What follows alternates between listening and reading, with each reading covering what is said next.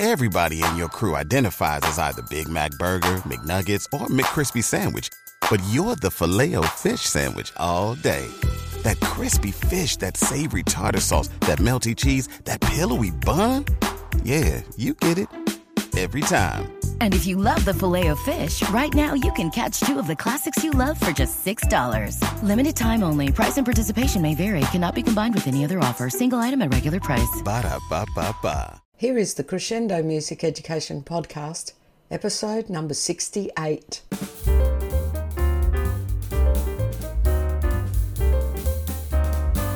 I'm Debbie O'Shea and welcome to another episode of the Crescendo Music Education Podcast. In this episode, it's part one of my talk with Dr. Jason Goopy. I know Jason quite well through my work with Kodály Australia. However, I'm not as familiar with his work in the more academic sphere, with his PhD and his work with research. So it's so fascinating finding out more about that side of Jason's career. I think you're going to love listening to Dr. Jason Goopy. And we have, for this episode of the Crescendo Music Education Podcast, Dr. Jason Goopy. Hello, Jason. Hello, Debbie. Thanks for having me. Oh, as if I couldn't have Jason Goopy. Oh, my goodness. You've helped us so much here in Australia with music education, and I look up to you. You're so organised and together, and, well, that's the projection that you give anyway. That's very kind. Well, my projection's doing very well then. All right. Now I'm going to start by reading your bio for the people who have not yet met you. So Dr. Jason Goopy is a recognised teacher, scholar and leader in music education. He is currently lecturer and coordinator of secondary and instrumental music education at Edith Cowan University and draws upon 15 years of leading arts programs and teaching music in Australian combined primary and secondary schools. And I might just add to your bio there that that's in Perth, and we miss you in Brisbane. Thank you. I like to think of myself as sort of having dual citizenship between Queensland and WA. That's a long way to have a foot in each camp, isn't it? Yes. It's a big spread. Okay, now where am I back to? Oh, he received the Australian Society for Music Education Callaway Doctoral Award, and his subsequent monograph, Teenage Boys, Musical Identities and Music Education, an Australian Narrative Inquiry, will be submitted to Rutledge later this year for publication. Phew. Jason is the recipient of an ECU Early Mid-Career Research Grant and is currently examining the potential of trauma-informed community music education to support the well-being of young people using a highly qualitative arts-based research methodology. It's a mouthful, but I think I'm following. Okay. Yeah, you've got it. He serves on the editorial boards of the International Journal of Music Education and the International Journal of Research in Choral Singing. Jason is the current national president of the Australian Society for Music Education, immediate past president of Kodály Australia, and an advisory group member for the Alberts Tony Foundation National Project, Music Education, right from the start. All I can say, before I even get you to comment on that, is I have always been really grateful to know that you are working in these associations and moving in these fields. Look, I know it's not a hierarchy, but I want to say above where we're operating here on the ground, and you're up there having influence on policy and direction and working at things at that level as well as coalface. Does that make sense? Yeah, it does. I think I have two passions. I have the on the ground, in the classroom. I love teaching. I love teaching my students in all contexts that I've worked. But I equally love as well that strategic view, looking at systems and policies. And I'm a real advocate that if we get systems and policies right, it means and it empowers that teachers are on the ground able to do their job better. So I feel like sometimes they can seem as like they're disconnected, but actually when they can work in tandem together, that's when we have the opportunity for students and teachers to flourish. Absolutely. And I think we all have experienced in our own way that if the systems and processes that are enforced, that we live within, that we work within, they can actively work against us. If we sit and do nothing, we can literally lose our programs because people up there making decisions have basically thought, oh, we've got other priorities. So if we don't have people at that level advocating for us, we're lost, really. Yes, absolutely. It's so important. And I guess the point is that you have to be involved. You have to get involved because decisions are made by those who show up. Yes. Now, what is that saying? I think I want to attribute it to Marie Hennessy. It's better to be at the table than on the menu. Yes, I've heard that before as well from Marie. And absolutely, I agree. We've just got to be involved.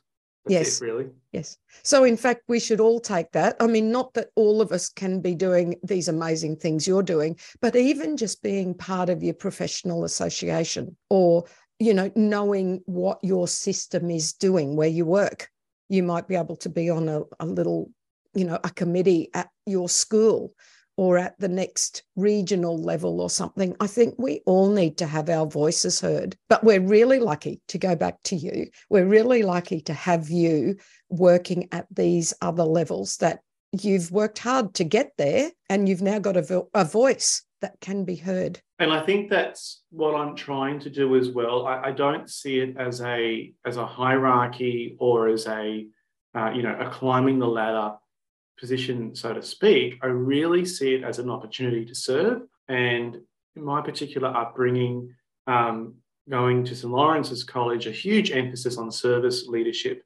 And that's been really ingrained into me. And I see it as an opportunity to represent the Australian music education community and serve them and myself as well, but helping us strengthen what we do, make it a bit more visible, give some voice to it, and really affect some positive change. I think that is amazing. And I'll just express my thanks again and everyone's thanks. So thank you. Keep doing what you're doing, Jason. Let us know if you ever need any support from the ground. We'll help you. All right. So in that bio, is there anything else you would like to add to that summary of your work? Well, when writing it, and you write bios for lots of different things all the time, but in this particular one that you read out, I'm really proud, and I counted, the word music is mentioned 11 times. And that's really significant for me because there's been numerous critical junctures in my life where I've needed to make decisions that could have taken me away from music. I've been pulled in different directions, but I've always come back to music because it feels like home to me. And in my doctoral research, one teacher, year 12 student said, as long as I'm doing music, I'll be fine. And this has really resonated with me in my thinking about my pathway.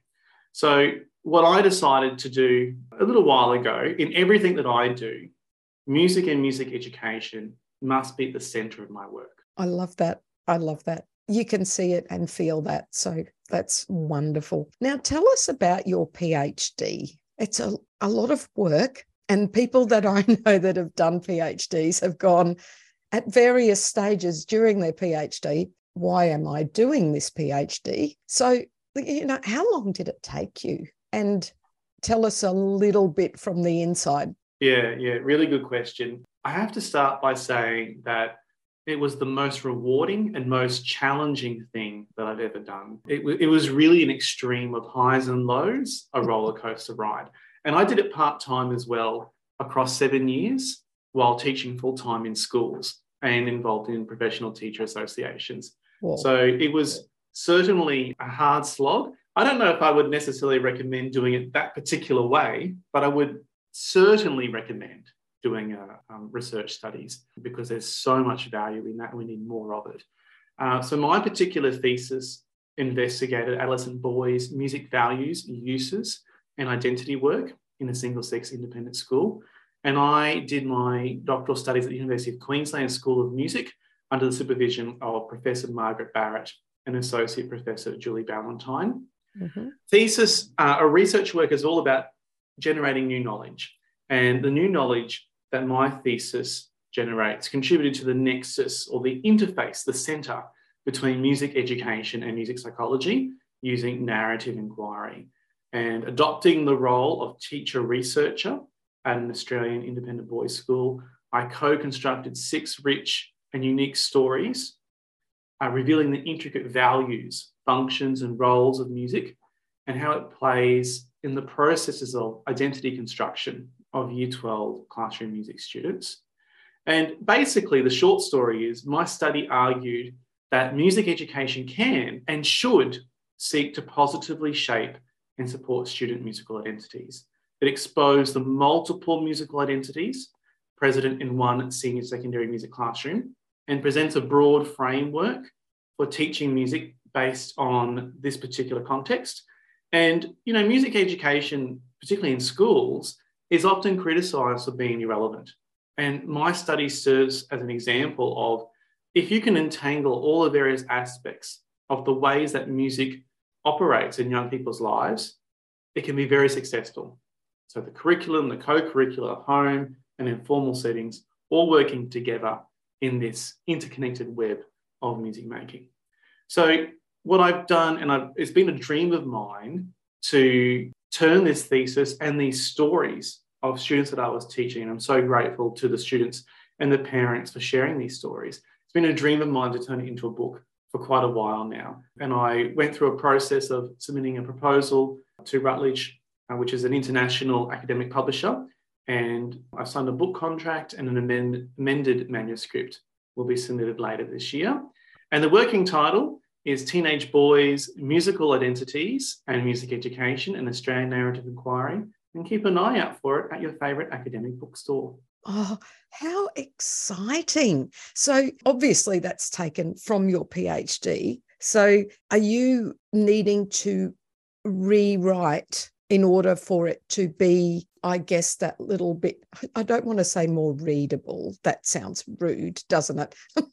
But or is it just basically your PhD? Here it is. It's a good question. It actually will be a bit of combination of all those things. So there will be parts that are very similar, but there will be other parts that will be rewritten, and that's currently underway. Because a thesis has particular academic requirements that need to be met, whereas a book obviously is a different audience. And so the writing's got to reflect the audience. Just like we would advocate differently for particular audiences, the same in this academic writing space as well. Yeah. So it's a lot of work, but I'm really, really proud of this particular project. Oh, that's exciting. Well, I'll tell you what, I will buy your book straight away. I want to read those stories. Thank you. They're wonderful stories. They really are. And I've gone back and reread them because I'm just so personally invested in them as well. And I probably know these students when they're 17, 18 years old, probably even better than the current,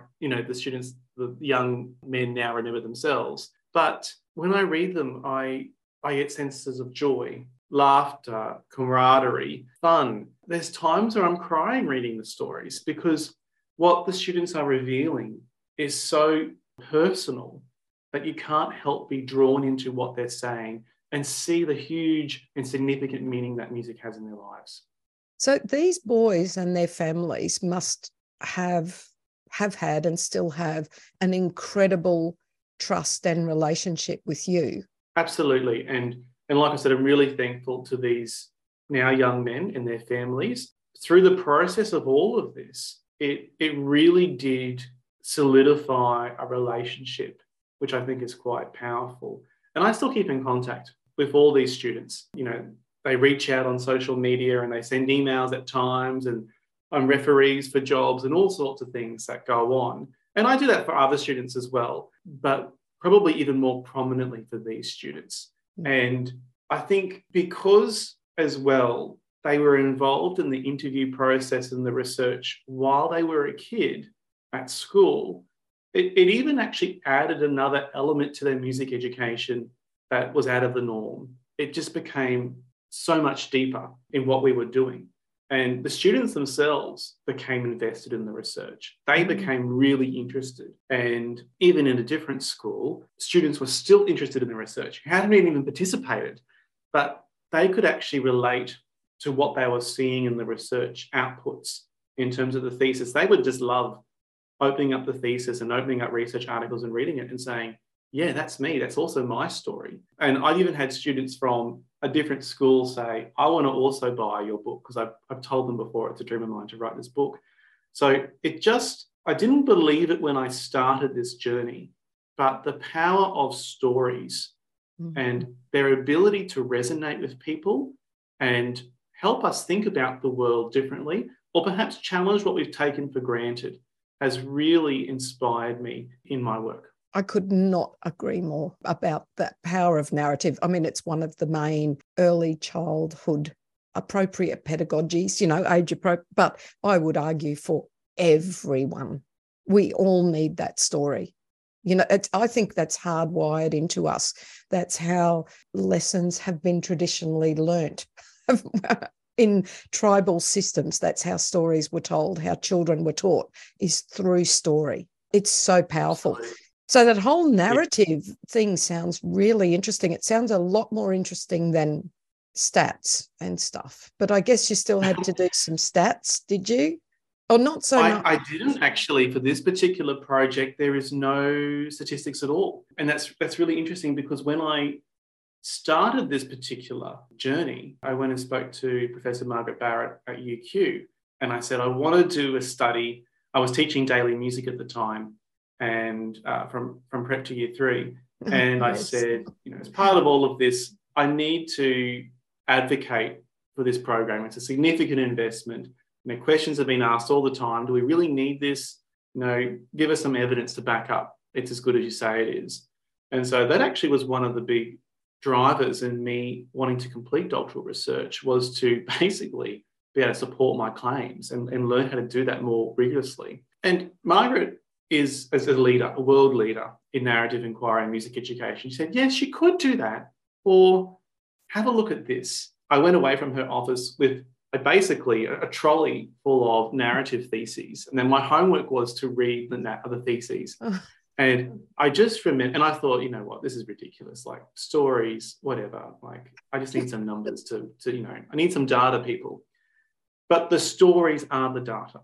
And I started reading these narratives of other researchers, teacher researchers. And I found myself on the lounge on school holidays weeping, reading their theses, because the stories they were telling and the impact that was captured in the stories was something that a number would never, ever be able to do. Maybe more people will do their PhD if they know that this is a possible pathway. Because until I would love that for people. Yeah, I think that's, for me, I really don't think of myself as somebody incredible. I honestly just think of myself as an ordinary person who grew up in a middle school family, went to a primary state school. If I can do it, anyone can do it. I really do believe that. And maybe what is missing is just the strategies to get there. And I'm really passionate about that, because I do think anyone can do this if the right strategies and guidance is in place. So, yeah, I'd absolutely recommend it to everybody. If you doubt yourself, reach out to somebody who has done this kind of work, and they can actually help you map out some strategies and how it can become achievable. That is great advice. And I will confess that I didn't even realise it was a possible strategy as part of your PhD. To me, when I thought of PhD, it's all about reading lots of things and putting together lots of numbers and running, so I think that's very encouraging for everyone. We absolutely should, and we need more of it, because we need more evidence-based advocacy. More than ever, music education is in danger.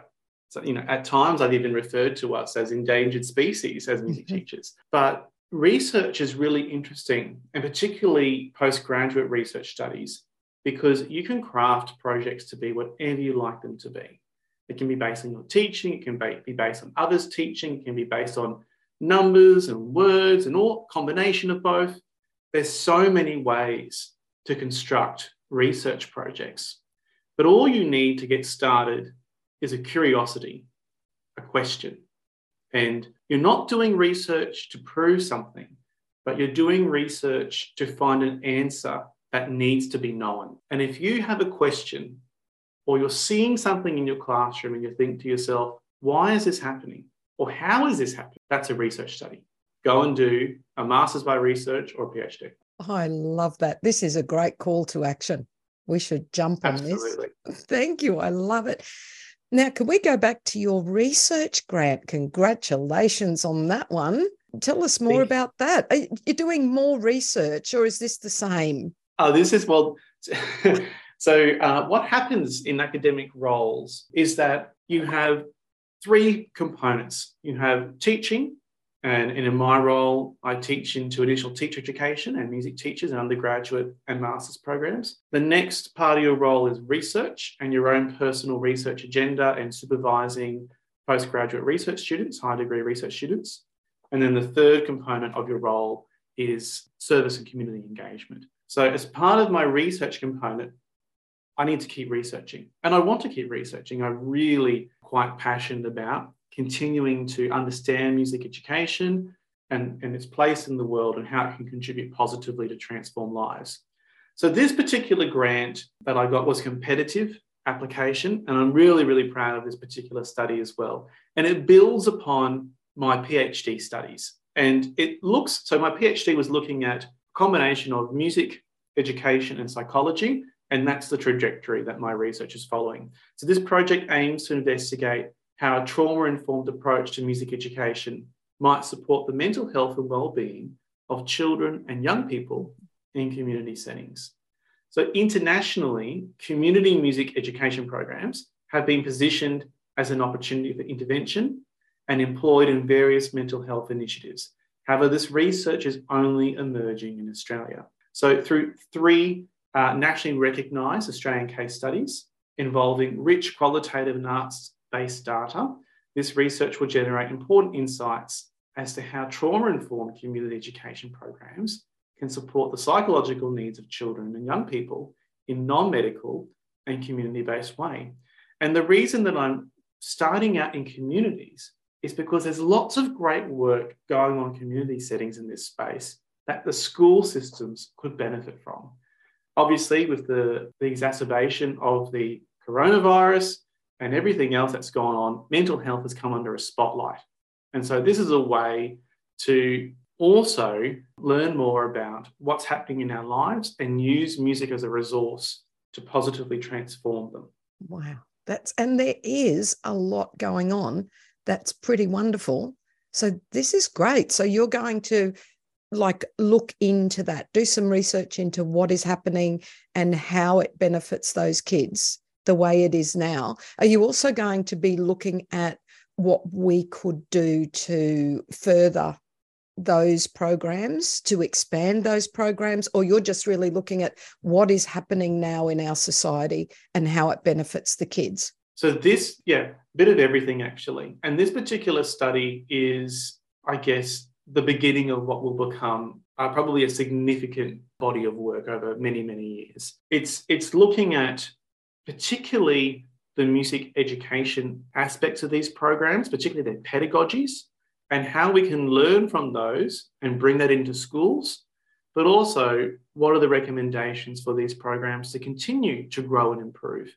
And the hope as well, these programs are generally funded through philanthropic donations or essentially government funding and or the generosity of volunteers. They're not very well funded at all. And so the hope as well is that this research can be used in advocacy of these programs to help generate funding and other things. I guess the other thing as well is that it sounds like this particular work is quite niche, but what is really happening is that this work in trauma-informed community music education settings is probably an extreme example of what we see in schools. And by looking at the extreme example, we then can transfer all this work back into schools. So it's incredibly important and highly transferable to the work that we do as school music teachers. Yes, and that's what's going through my head because I can't get the school music teacher part out of my head, because what is happening in these groups, it's like an expansion of what happens in my classroom every day, every half hour, when the new bunch of kids comes in, and you've got so many little backgrounds and some really sad stories. Even in the best schools, there are kids in there that have come from the saddest circumstances, and we're providing a lifeline for them in our music lesson. We're the ones that are holding their hands in a circle. We're the ones that are using their name in a song in a really gentle, encouraging way. We're making eye contact with them one-on-one when we're playing a little hand game. We're giving them those therapeutic moments and the belonging. And we're doing all that in the music classroom. The music classroom is a magic place to be. And I think that is what these community groups are also trying to do. And part of me wants to say, you people who are doing that, come and have a look at what happens in our classroom. Do you know, I think, is it wrong to think that some groups could also learn from what we do in our rooms, as well as us learning from them? I don't think it's wrong at all. I think you've nailed it on the head, because the reality is the practices you've just described are also trauma-informed approaches to music education. And this is the thing, that even though there are these, I guess, identifying programs as trauma-informed approaches, there's lots of work that's going on that is trauma-aware, but not labelled as such. The reality is trauma-informed practice is just best practice. Yes. And that's what we're really looking at. We're looking at best practice in music education, but particularly for vulnerable young people. What is best practice for these people? And it's all about inclusion, isn't it? And that's what this work is doing. And that comes back to, I know your love and my love is just that excellent pedagogy, you know, and of course, just being a decent human being and considering those people. That's amazing. So I am also, what comes to mind is Together Sing, because just before I got on this call to you, I was working on the video. Something like Together Sing, which of course I'm personally very invested in, is the sort of event that might really help these community groups and schools to expand that knowledge. So we would certainly love to, we're hanging on your work so that we can help hook into that through Together Sing as well. And I think that's an example of another great initiative. There's so many out there that is in support of young people and children and their mental health and well-being. And we know as teachers that it happens, it works, because we see it every day. But interestingly, the research is still catching up. We haven't yet got the documentation to really use as evidence-based advocacy in this space. It's an emerging space. It's on the horizon. It's about to flourish in research, but we're just not quite there yet. But that's why we need to do it. I do love the sound of that. And it sounds to me like that will fill in a little bit of a gap that I feel is there. Like I'm loving the new, I'm going to say new, it's probably been there for ages, but it seems to me the increased neuroscientific evidence, I think that's really powerful for us, isn't it? And it's proving that it actually, music education actually does help cognitive development and all of those sort of things. But what you're talking about, it's almost like a missing link to that proof, adding almost the human side. No, I know that's not the right words, but you know what I mean? Yeah, no, absolutely. And, you know, there's so much, there's been evidence of extra musical benefits. I think I've found stuff, at least in Kodály-inspired teaching, from the 60s. And interestingly, when the Hungarian primary music school started in Hungary and they started doing daily singing in schools, the way that they advocated for the expansion of those programs was not because of the musical benefits, was because of all of the scientific studies that they were doing about academic achievement and health and other things going on for these children. So it's really interesting, the cycles that we go around in terms of our advocacy approaches. But I think what we are still learning to do in scientific study is how to measure all of that. We don't yet quite have it. What we do know, it's undeniable that music can make a positive and significant transformational difference to the lives of all ages, all people of all ages. We do have some idea how to measure it, but we're still figuring it out. And I think in terms of neuroscience and psychology, there's great potential here. I think probably over the next 10 years, we're going to see huge advancements. That's good. I love that optimism, that let's do that. Yes, it'll come. Thank you for joining me for this podcast. Don't forget that you'll find the show notes on crescendo.com.au/the podcast number of this episode. Also, you can find the transcripts there. So you've got all of the detail that you need. If you've found this podcast useful, I'd really love it if you share the link with a colleague. Remember, all I can be is the best version of me. All you can do is be the best you. We'll meet again. I hope we will. Bye. As we know, laughter relieves stress. Don't lose sight of the funny side of life. Did you hear about the kidnapping at school? Oh, it's okay. He woke up.